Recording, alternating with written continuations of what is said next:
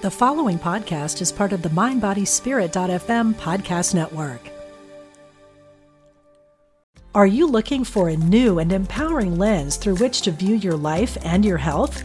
Then register now for Get Healthy with Sound, a weekend workshop with Eileen McCusick, an innovator in the fields of therapeutic sound, electric health, and the human biofield, May 24th to 26th at Omega Institute in Rhinebeck, New York. Learn easy and accessible techniques to reduce stress, improve focus, and increase energy.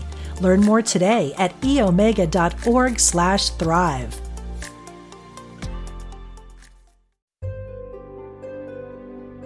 Discover the power within. Unity Online Radio.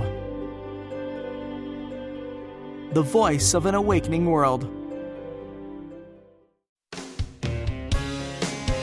Discover hope and healing from the other side. Welcome to Messages of Hope with Suzanne Giesman. Listen, they're all around you, close as a thought or a memory. Messages of hope. Messages of hope. Yes, indeed. They are all around us. Our loved ones who have passed, our guides, angels, if we just call on them, they inspire us so much. I'm in such a great mood today. I had some epiphanies in the last 48 hours. And when you apply correct thinking like our author does in her books, it just changes your world. Welcome to the show, everybody. I'm coming to you live today from Boise, Idaho. We've been here for about a week, heading off to other parts of Idaho tomorrow, but I am thrilled to bring to you today New York Times bestselling author Pam Grout. If you don't know of her, I hope you learn about her today and run and get her books because she is sassy, irreverent, smart, wise, all of those things. I just love her work. I first was introduced to Pam through her book E Squared, which we'll talk about here in a bit. But lately, I picked up her book, The Course in Miracles Experiment, a starter kit for rewiring your mind and therefore the world. I love that subtitle to the subtitle. But you think that best-selling authors, they have everything going for them. Their life is wonderful. But her life took a turn a couple years ago when her daughter crossed the veil. So she's a shining light parent, like so many of us that listen to this show. And we'll be talking about all of that today. Pam, this kind of convoluted introduction, but welcome to the show. Oh, thank you, Suzanne. It's such a pleasure to be here. Well, I'm almost wary of where we're going to go here because some of your things in your book are so sassy, and you say things that sometimes you kind of go, whoa, and then it's like, I love that she wrote that anyway. Maybe you don't know what I'm talking about. Yeah. Well, I'm kind of known for that a little bit, and I think it's really fun. Well, I talk a lot about spiritual topics, of course, and I think sometimes we take ourselves too seriously when it comes to spiritual things, and I think God, or the field of infinite potentialities, I often call it. I often say, hey, it doesn't matter what you call it, but this bigger thing that we're all connected to, it could care less what we call it. It wants us to call it forth. That's the important thing. So I'll call it the mothership, the dude, the dude, you call it. Dude, I'll call it all kinds of different things. So yeah, I can be a little irreverent, but I like that. I think it's good to have a practice that's fun and more sustainable that way. I love that. And so when I say getting a little wary of what you might say, it's totally tongue-in-cheek, because to read your book, The Course in Miracles Experiment, and you refer repeatedly to the dude, it's perfect because it takes God off this pedestal where this being that is not a being doesn't want to be. Exactly. Yeah. So you have, is it still 20 books, or is there another one since I was told 20 books? Yeah. No, this book that came out in January of 2020 is my 20th book, and I have a special connection to the number 222, so it's my 20th book in 2020. And, that connection with 222 is, of course, with my daughter, who did, cross to the other side on October 15th, 2018, so not even a full 2 years yet. But she and I had a real thing. I mean, we have all kinds of little signals and signs that we always did, when she was in the physical. I mean, just fun little games and things that we did. But one of them was 222.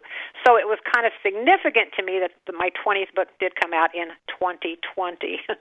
That's so, great. I mean, among other things, I started a foundation in her honor called the 222 Foundation, and I just have, tons of stories about 222. So that's been a way she can stay connected to me, or I can stay connected to her. She's a lot better at being connected to me than I am to her, because I'm still living here in the material plane. So, but anyway, 222 is one of those ways that kind of helps me pay attention. So I have questions here that I could ask you, but I really would rather just ask what comes up as you speak. And as you're saying that, how did what you know spiritually help you after Taz passed?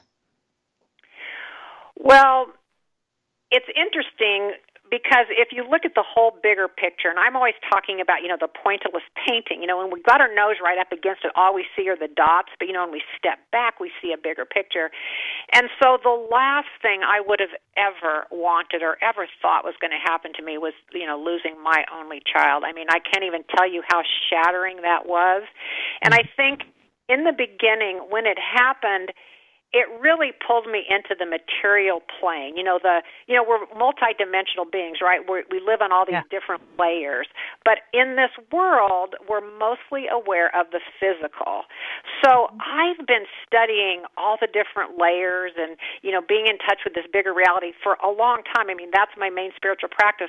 However, when this happened, it was such a shocking thing. It was so sudden, totally unexpected. I mean, I'm texting with her on the telephone.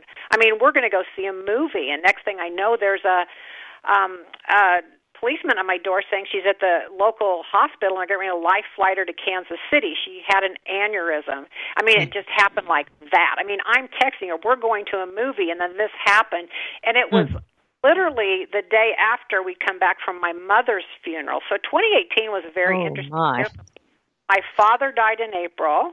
My mother died, what was it? It was 10 days before Taz died on the 15th, so it must have been October 3rd, or whatever that comes out to. I don't know my mom's exact date of passing, but I know Taz's was October 15th, so hers must have been the 6th. Yeah, my mom passed on the 6th. So anyway, it was just shocking. And, with my parents, it was so easy to practice the spiritual principles. I know, to know they're in a better place, to know that they're still connected. All of that was easy because they were in their 80s. They were unhealthy in the physical world. And, it was easy for me. In fact, I remember Taz saying, that week of my mom's funeral when we're home and we're doing all that, I remember Taz saying to me, Mom, you're just handling this so well. I mean, I look at your brother and sister, Aunt Becky and Uncle Bobby, and, they're not handling it so well. And it's like I said, well, I just know that they're not really gone. I'd always been interested in, reading those books like Billy Fingers, and I don't know, have you heard of The Afterlife of Billy Fingers? And some of those books, Ruben Alexander, and Anita Morjani's a friend of mine. In fact, she knows Taz. And so, I'd always been in touch with this other reality. So for my parents, it was pretty easy. But when Taz passed over, it really took me into just deep, deep, deep grief. And, talk about talking about the PhD program. I guess I signed up in life for this, PhD program. In fact, my joke used to be, God had, that little thing about God doesn't give you more than you can handle. And I used to joke, well, God didn't have any faith in me because he gave me the perfect child. I mean, that's what I used to say all the time. But then, not that I really even think God does do that. But, in the end, God had faith that somehow I would get through this. And I have to say, in the first year, I sort of thought, well, I was going to go too. I was ready to go too. And here it is, 20 months later, and I'm still here. And so I have to know that somehow I've got a bigger purpose here. And I'm still meant to be here, because if you believe in, divine intelligence and that things, work out the way they're meant to, and that is my spiritual practice, and I have to believe there's a reason that I am still here. And so what it has done for me is I have had to go from that material world to go to a little bit bigger level, to go to some of those dimensions that you talk about and that you write about and that you channel. So it's really forced me to, call on those bigger, higher parts of myself. And you have to think there's a reason somehow or some kind of plan. I remember, if I can just mention, that I did a reading for you, and I don't remember any details, but I remember your daughter, she has to be an old soul. She just was wise and smart. I just remember her energy just blowing me away. Yeah, I don't know if you remember this part, but there were all these lights and orbs and things floating around, towards the end of the session that we did on the video portion of it. And one of the things about Taz, like I said, I always said she was, the perfect child, but she was always like the wisest person in the room. No matter where you were, she was the wisest person. According to friends, she was always the most fun person. She was the most playful. She just always, knew things. In fact, we used to joke, oh, you're from another planet because, you don't get into all the little picky, weird, petty things that so many people get into. Like her friends would be so worried about what they look like and who had the coolest shoes and, all that stuff that we get into here on the physical plane. And Taz just never was into that in any real way. So, as I look kind of at a bigger picture, she somehow always knew a lot of these things. In fact, I'm sure that, the books and the success that I had to come from, being a parent to Taz, because honestly, I did not write a book. Now I've written 20, but I hadn't written a book until I was always a writer. I was a travel writer going all over the world. But as, once I became a parent, and that alone was kind of a shocking thing that I became a parent, because I was 37 years old. I was not married. I mean, the last thing I thought was going to happen, that I would become a parent. But interestingly enough, I went to a psychic. I had just done this 6-month rebirthing program in Connecticut, and a friend of mine was going to see a psychic that had come in from California, and she said, hey, come with me. So, we go in there, and the psychic goes around the room and tells everybody what their next purpose in life. Got to me, looked at me, and she said, oh, your next purpose in life is motherhood. And I'm like, oh, well, yeah, this is ridiculous. We walk out of there, and I said to my friend, I go, that psychic is full of baloney. Well, within 3 weeks, I was pregnant. And my next facet of life was motherhood. It was, and being a mom, I always say this, people go, oh, you're a best-selling author, blah, blah, blah. But being Taz's mom really is the best thing that I've ever done. And I still feel very connected to her. I still want to be connected to her. I met this mom the other day, also, I guess what you call a shining light parent, and she said that she is, loves her son even more now than she did before, and that made me feel so happy, because I thought, I can still love Taz even more. Even, every year she says she loves him more and more every year, and he passed in 1993. So anyway, that was just kind of a cool thing for me to think about that. And I want to talk about some of the signs that she sent you, but I do want to ask, for the sake of those who are grieving right now, and here you are, you're this spiritual author. Did you beat yourself up for not being able to pick yourself up? I think every person, if you're a human being, you probably beat yourself up at some time or another. I just think that's what we human beings do. We have these crazy thoughts. In that new book I've got, I call it the ego, those thoughts that go through our mind that try to pull us away from the truth. The truth is, that we are this bigger thing and we're connected to this bigger force. But the ego is always trying to get in the way. So I don't care who you are. I think you're going to have some of those doubts and those things happening. But I do have to say, a lot of my books are about gratitude and happiness and joy. And so here I am, the happiness, gratitude, and joy person, and suddenly, the worst thing that can happen on the material plane happened to me.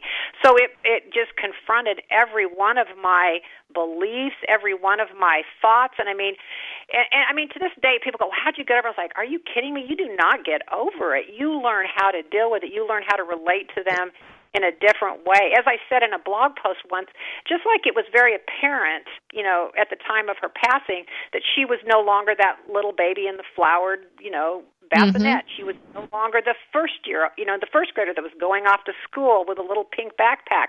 She was no longer those things. And now, of course, she's no longer, she grew into this wise, beautiful adult who I related to, an adult. I have so many sad things. Like, she and I were just really we always were kind of best friends because, again, I was a single parent, although I've had many, many people in my community and much help throughout my life. But, you know what I mean? It was just, we had a very special bond and a special relationship. But so now it's, a different kind of bond and a different kind of relationship that I'm learning to navigate. But I'm still learning it. I'm still, having to practice this on a daily basis. But you asked me if I beat myself up. Yeah, I'm sure there were times when I beat myself up, certainly, yes. But your book is so full of practical tools, the Course in Miracles experiment. I love what you said. You don't get over it. You learn to deal with it in a new way. And if I were you, I would have been reading one page of your own book every day, because it's just these little beautiful little reminders. There is a greater reality. So show me how to adjust. Well, it's interesting. You say you'd be reading it. I was writing that book. I was halfway through that book at the time Taz passed. It was due February after she died in October. And again, I think when we look at the bigger picture, which that's is a what gift to you. Do, it's like, wow, that book probably saved me, because I had that to do. And I certainly could have said to my publisher, hey, I'm not going to be able to get this in on time, and everybody would have understood. But for me, it felt like the right thing to do, to keep writing it and to keep going with it. So there were days I'm like, I don't believe this at all. Like you said, kicking myself. But overall, I think it kept me going. So I think it was just the right thing to do to kind of get me through just that initial just shock. Like I said, it takes a while to even get used to this idea that this really did happen. I'm still learning to cope with this new reality. Yeah.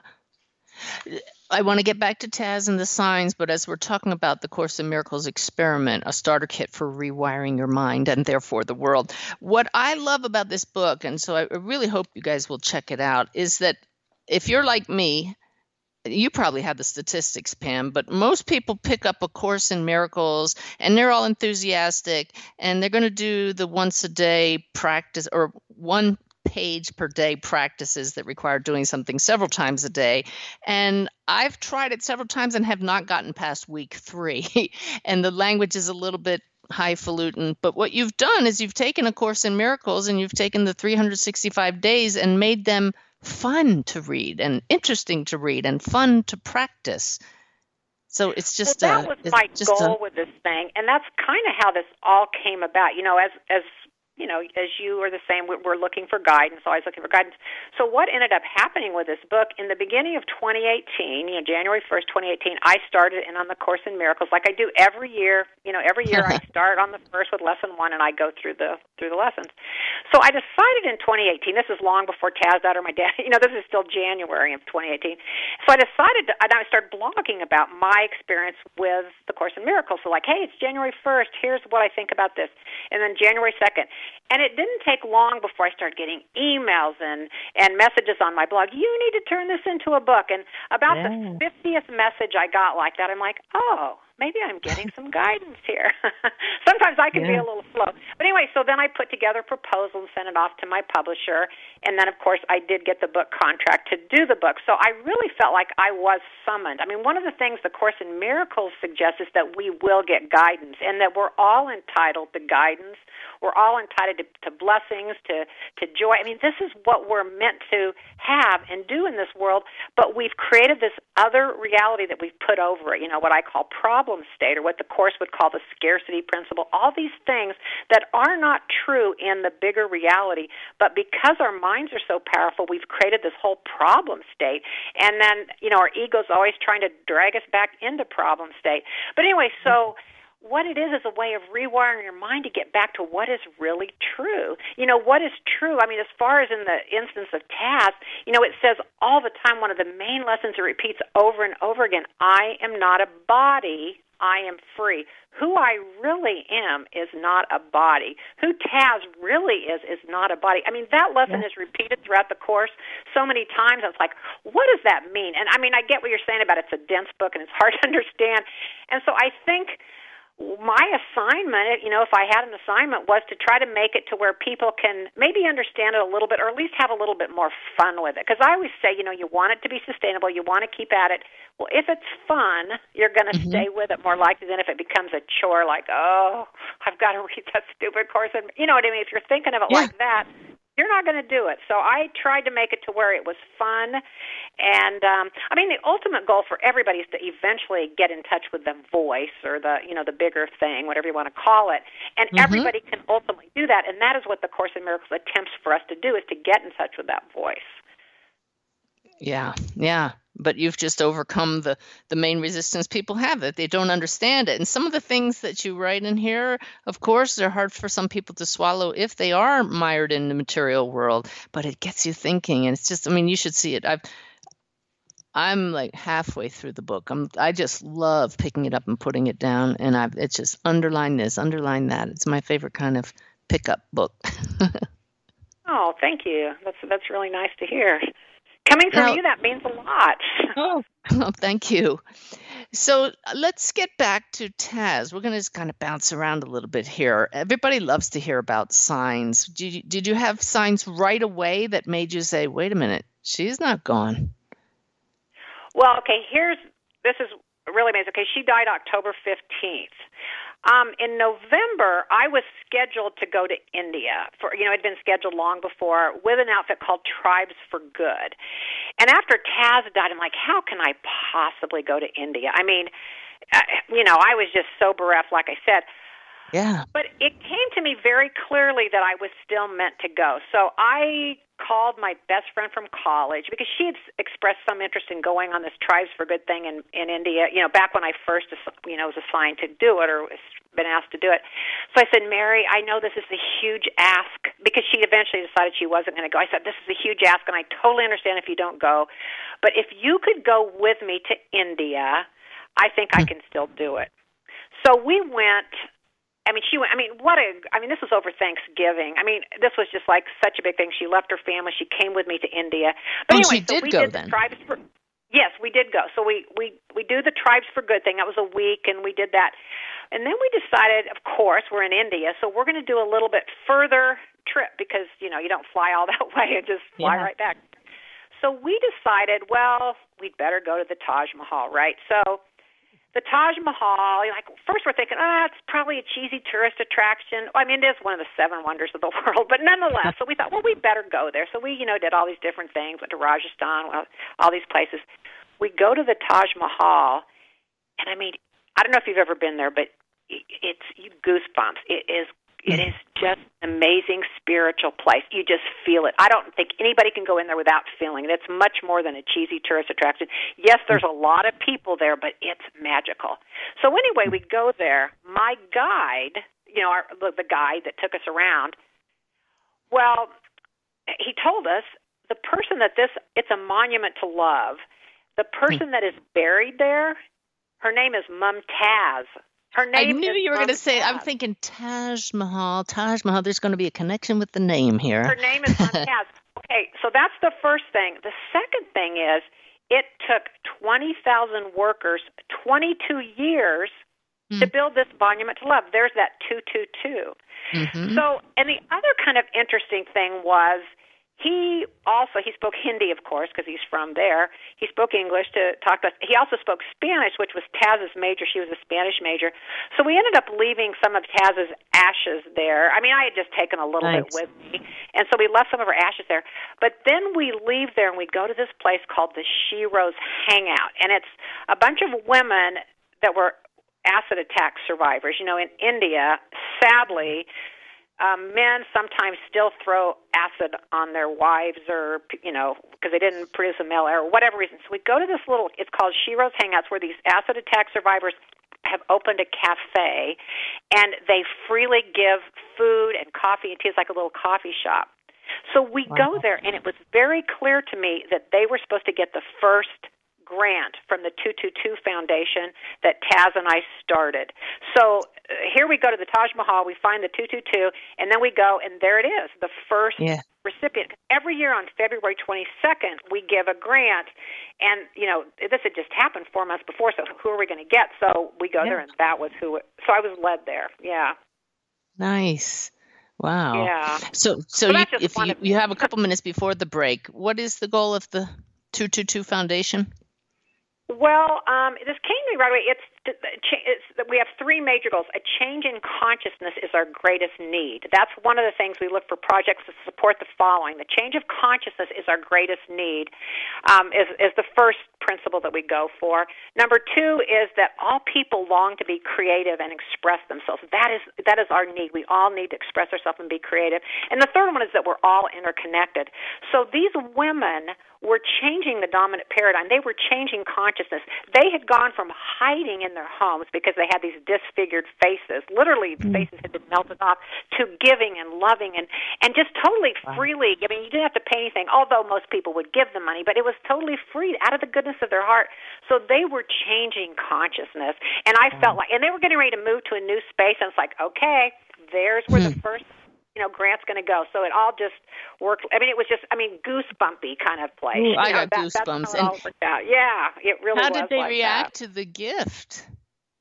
Well, we sent it in February 22nd, so it took a while. And plus, trying to get money over to India was no easy thing. Like her foundation that is actually set up in Lawrence, Kansas, they couldn't do it. So I ended up having to send it directly myself, which was fine. I didn't mind doing that. But it took a little configuring to figure out how to get the money over there. But, they were very happy. I think they might have put up a little plaque to Taz if you go into Shearer's Hangout, although I'm not sure if they ever did it. I haven't been back since then. But anyway. And then last February 22nd, we had another grant that we did. So we've had two February 22nds, two 222s since her passing. And it's $10,000, right? $10,222.22. And I've also done a thing during the pandemic where we gave 22 charities $222 to people that would do a stay-at-home dance, like a goofy stay-at-home dance, and I can talk about that after the break. But that was kind of fun. So we're always coming up with sort of fun, creative, goofy things to do. Awesome. Well, it's just a delight talking with you, and I hope all of you are enjoying it as much as I am, and come back after the break for more with Pam Grout.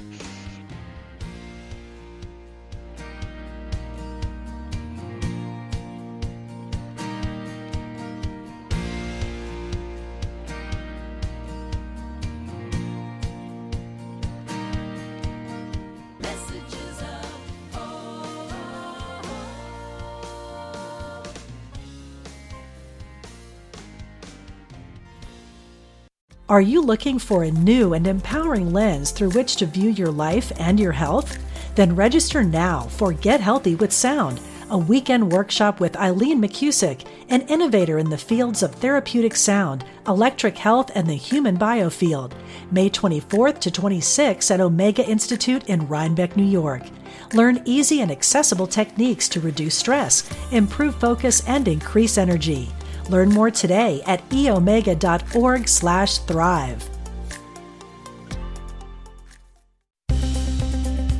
Practical spirituality. Positive messages. This is Unity Online Radio, the voice of an awakening world.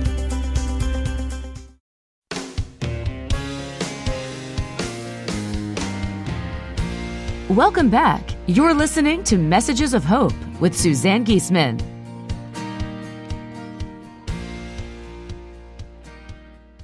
Well, hi, everybody. Isn't this a fun conversation? We're talking with Pam Grout, New York Times best-selling author. Wow. Pam, was E Squared the one that got you that title, or were others also bestsellers? It was my 16th book, and it went number one on the New York Times bestseller list. It's been translated into 40 languages, and it's kind of funny. People go, "Oh, you were an overnight success." I'm like, "Oh, no. I've been writing for a long time. This is my 16th book." But the nice thing about once your book, goes big like that, people read all your other books, too. So it was a really nice thing to happen.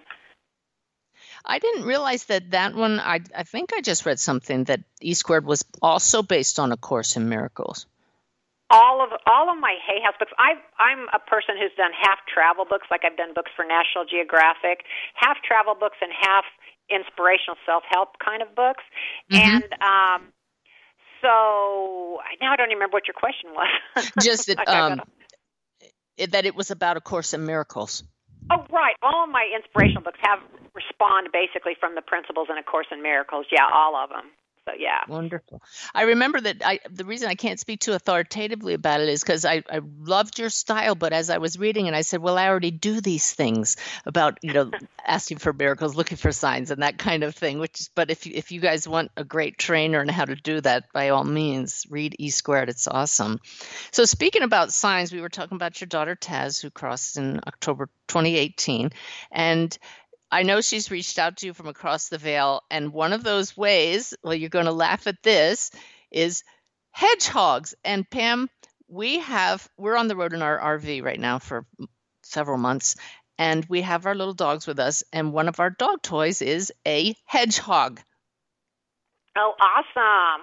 I mean, that's kind of random, don't you think? Oh, it is kind of random. Although hedgehogs have become kind of popular now, but it's a funny thing because Taz and I started when she was in junior high. I don't even know how it started, but we had a little game we would play, like whoever would say hedgehog first on the first of every month, they're going to have a lucky month. So it was just a funny thing we did. So when she got into college, of course, college kids are up all night. So at 12:01, on May 1st, June 1st, whatever, she would hedgehog me. She just sent a text, hedgehog, didn't wake me up or anything. And so then she went to Europe after she graduated. And, of course, Europe's 7 hours earlier, so she'd always win the hedgehog competition. But it's just a funny thing that we did. And then after she passed, at first I didn't, hear anything or even think that much about hedgehogs, but I think it was about 5 months after she passed, on the 1st of maybe May or April, I don't remember which exact month, she sent me a hedgehog in the form of a story in the newspaper. It made international headlines about this rock star that had been walking his dogs, and he got little hedgehog, spines, spokes, whatever they're called, in his nose, and he had to go to the hospital.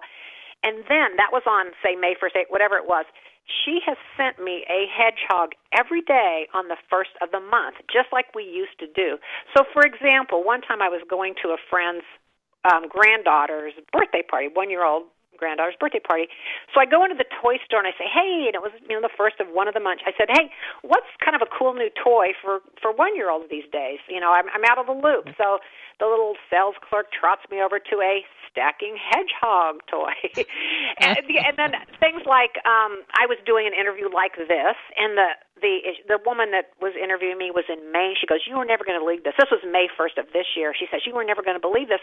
There is a hedgehog in my backyard. This is on May 1st. She said, we never have hedgehogs in our backyard. One day, the weirdest one was from her phone number. I got a little hedgehog from her phone number, so somebody else presumably has her phone number. So, just all different ways these hedgehogs will show up on the 1st of the month.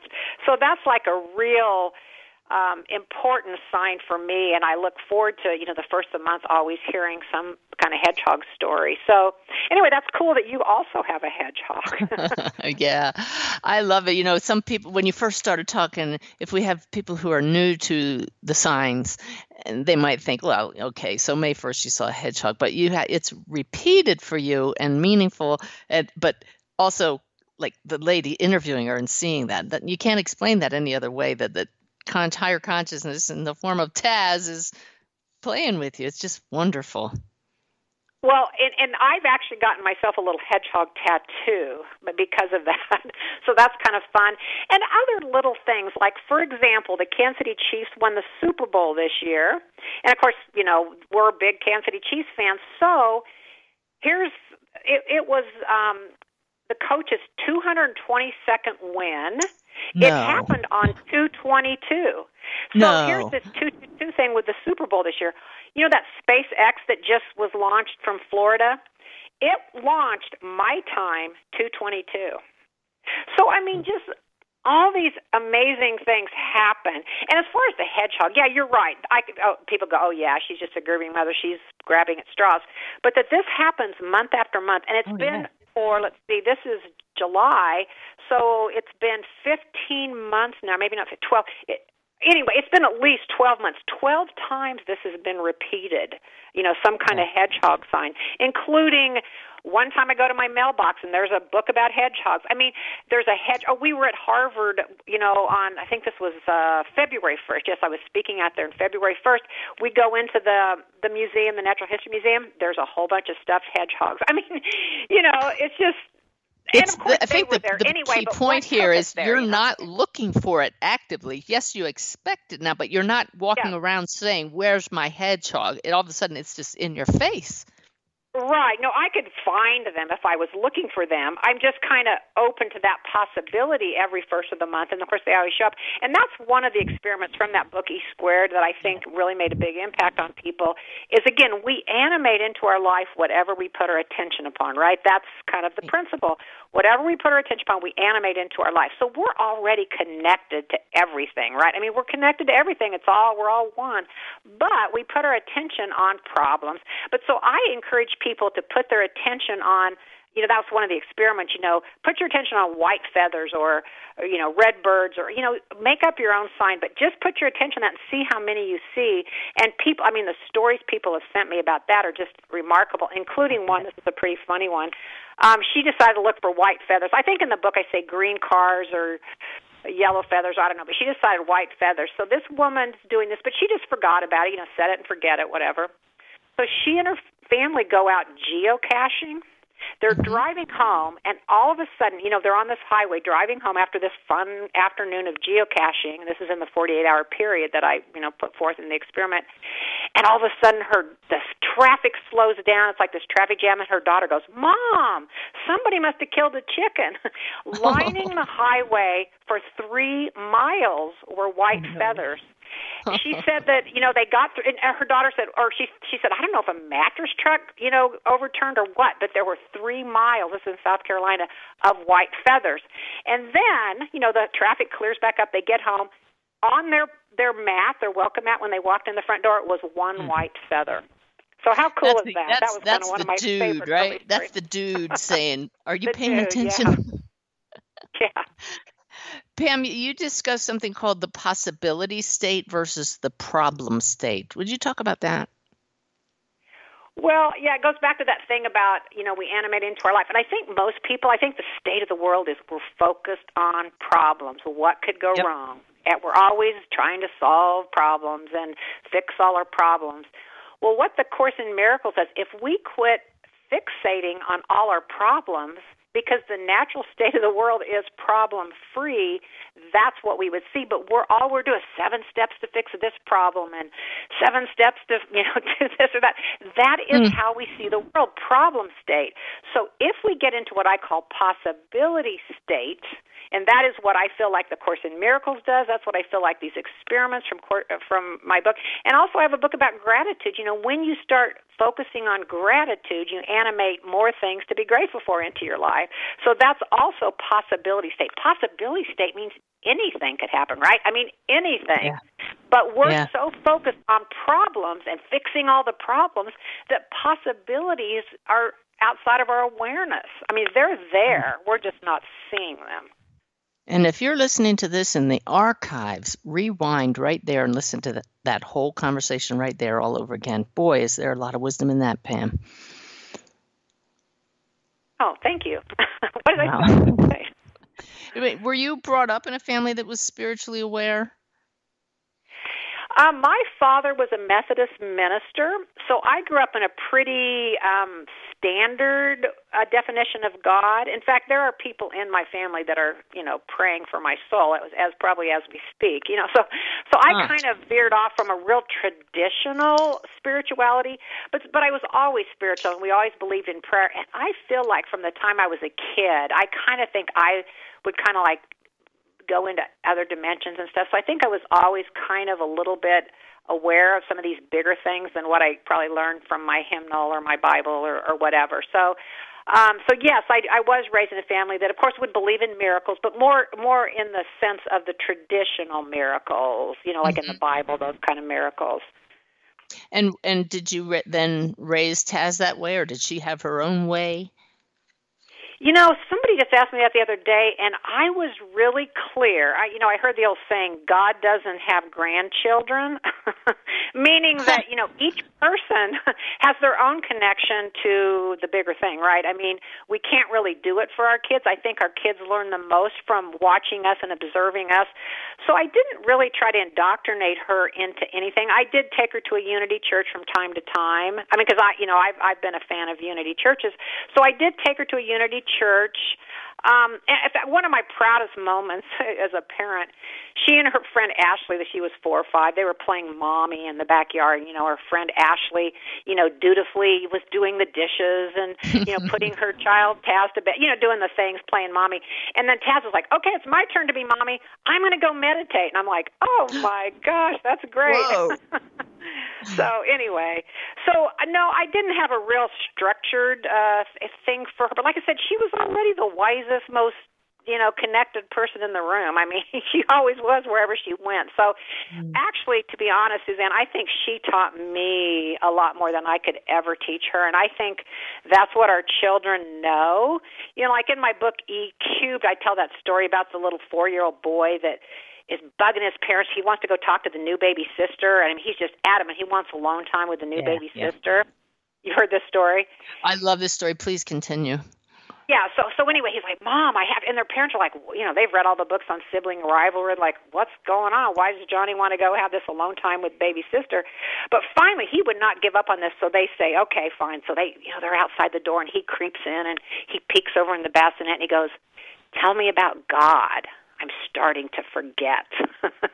Yeah.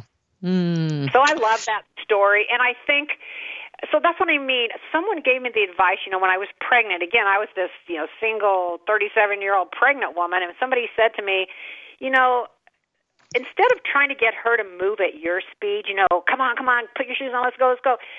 Slow down and move at her speed, because, kids know things. Kids, oh, look, there's a ladybug. Oh, look at this flower. I mean, they just know things. And so I think whoever gave me that piece of advice, I owe them a thank you letter, because I did try to do that. I tried to see the world through Taz's eyes to a certain extent. I think, like I said, I think kids, have stuff to teach us.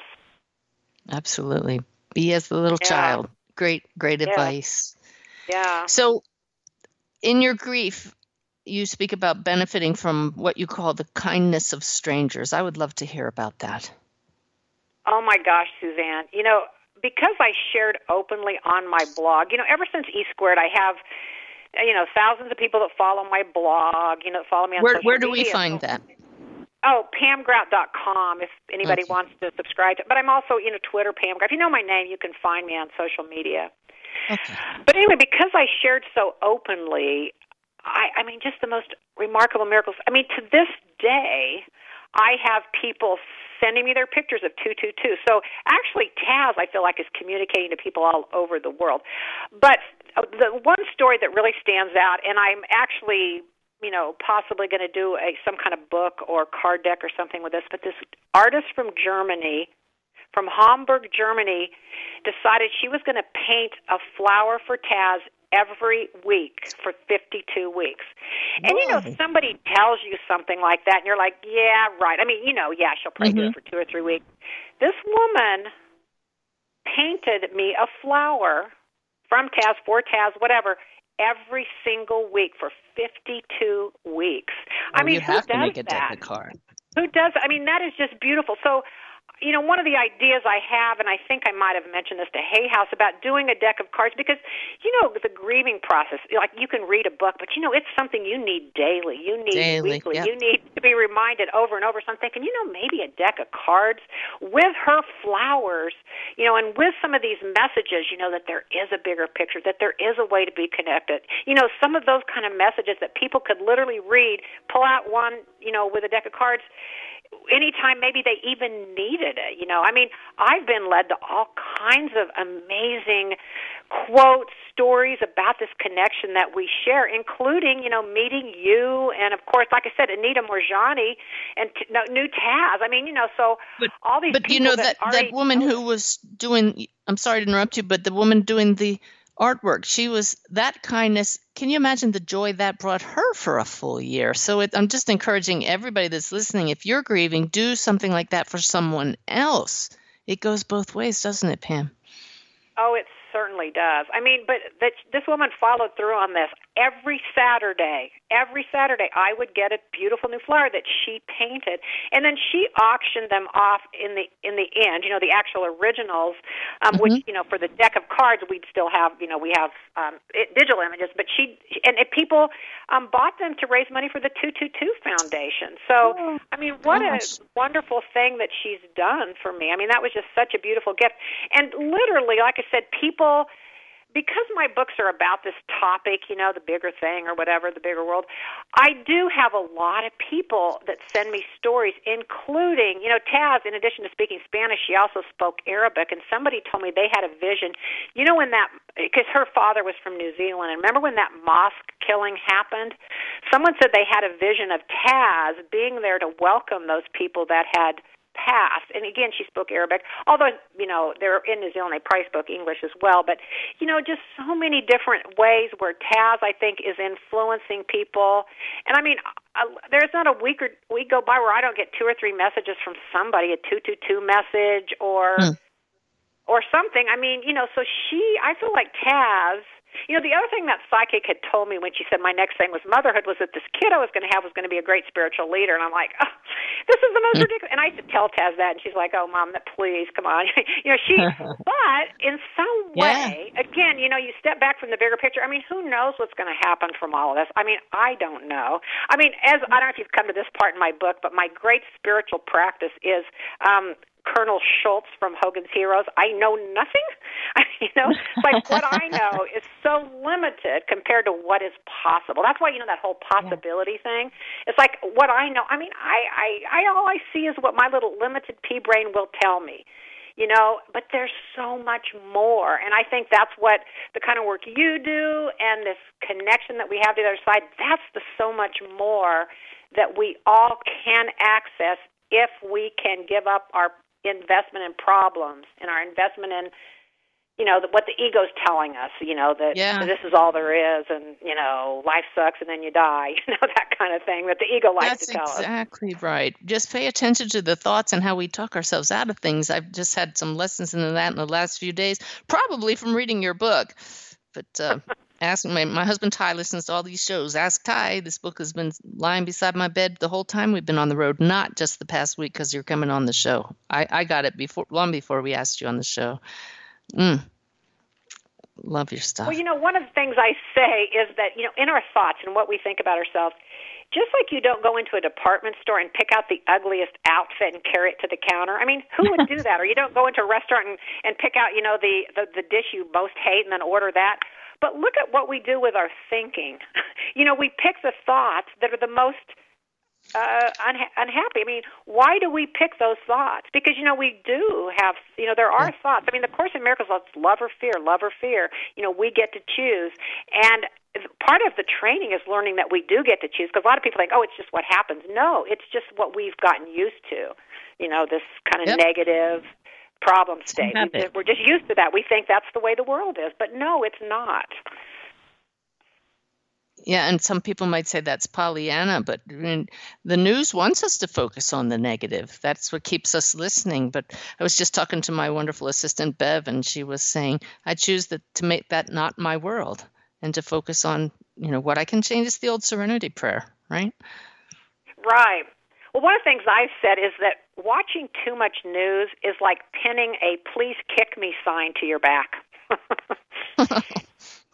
I mean, you know, because really, what's it going to tell you? It's going to, and in fact, another thing I used to say, you know, I used to write for a newspaper. You know, I was a journalist. I got a journalism degree. I was a feature writer for a newspaper. And I used to say I was a member of the world's largest terrorist organization. Oh, my. That's pretty harsh. Well, probably why you're freelancing now for several reasons.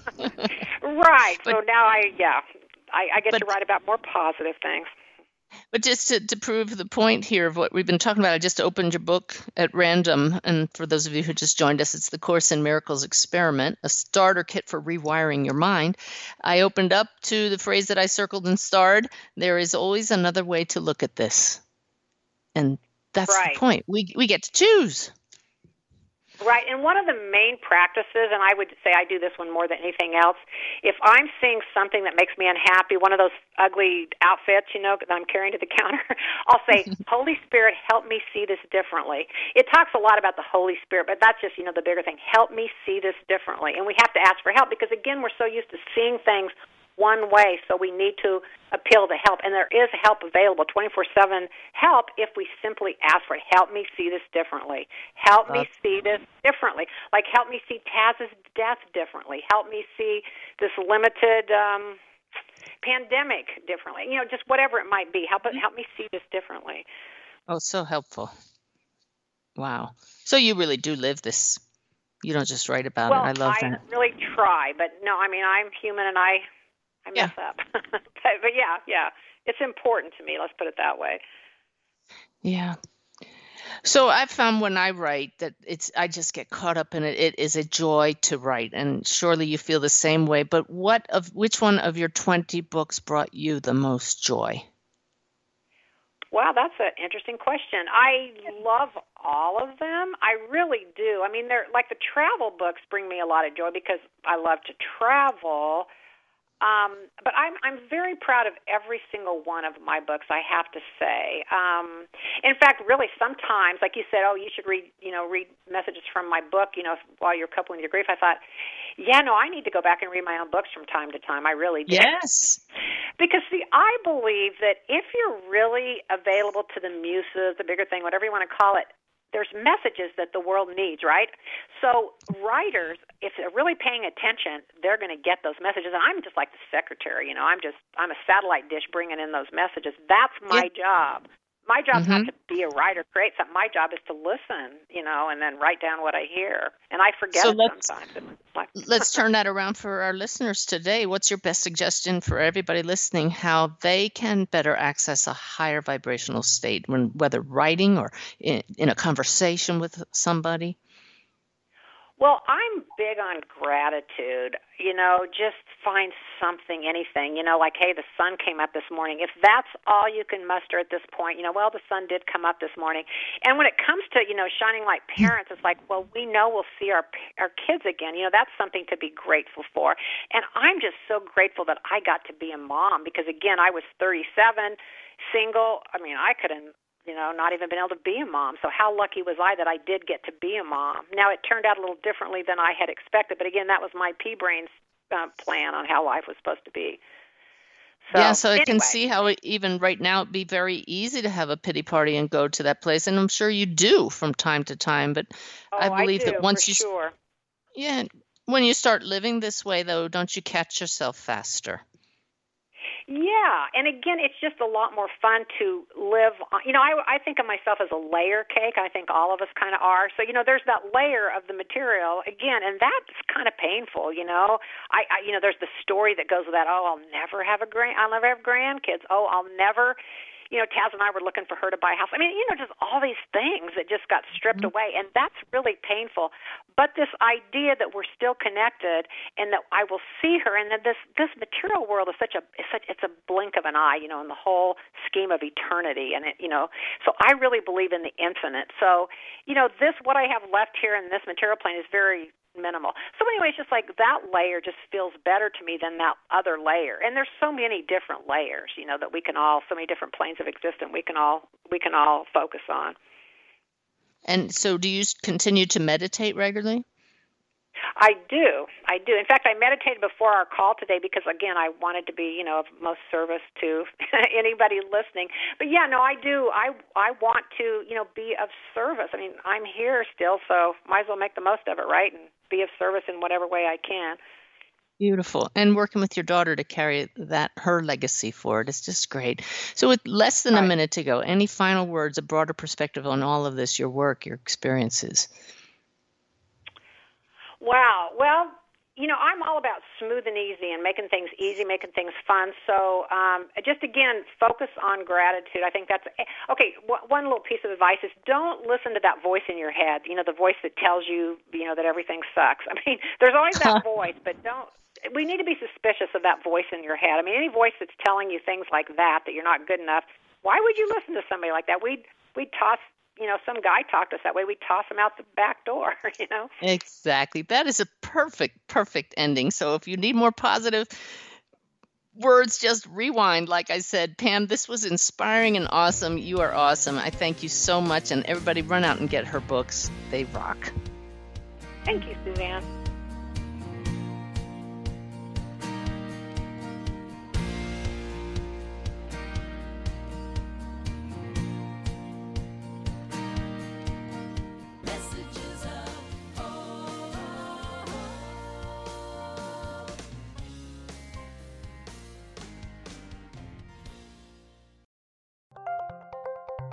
Thank you for listening to Unity Online Radio, the voice of an awakening world.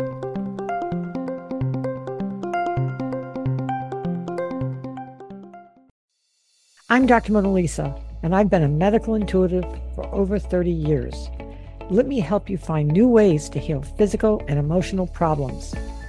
Be a part of my Healthy Living Intuitively podcast studio audience every week. Follow me on Facebook, Dr. Mona Lisa fan page, and Instagram, Dr. Mona Lisa 1, to get that information. I answer audience questions, and you can learn from people calling in that might be dealing with the same things that you are. Follow Healthy Living Intuitively, part of the MindBodySpirit.fm podcast network, and wherever you get your podcasts.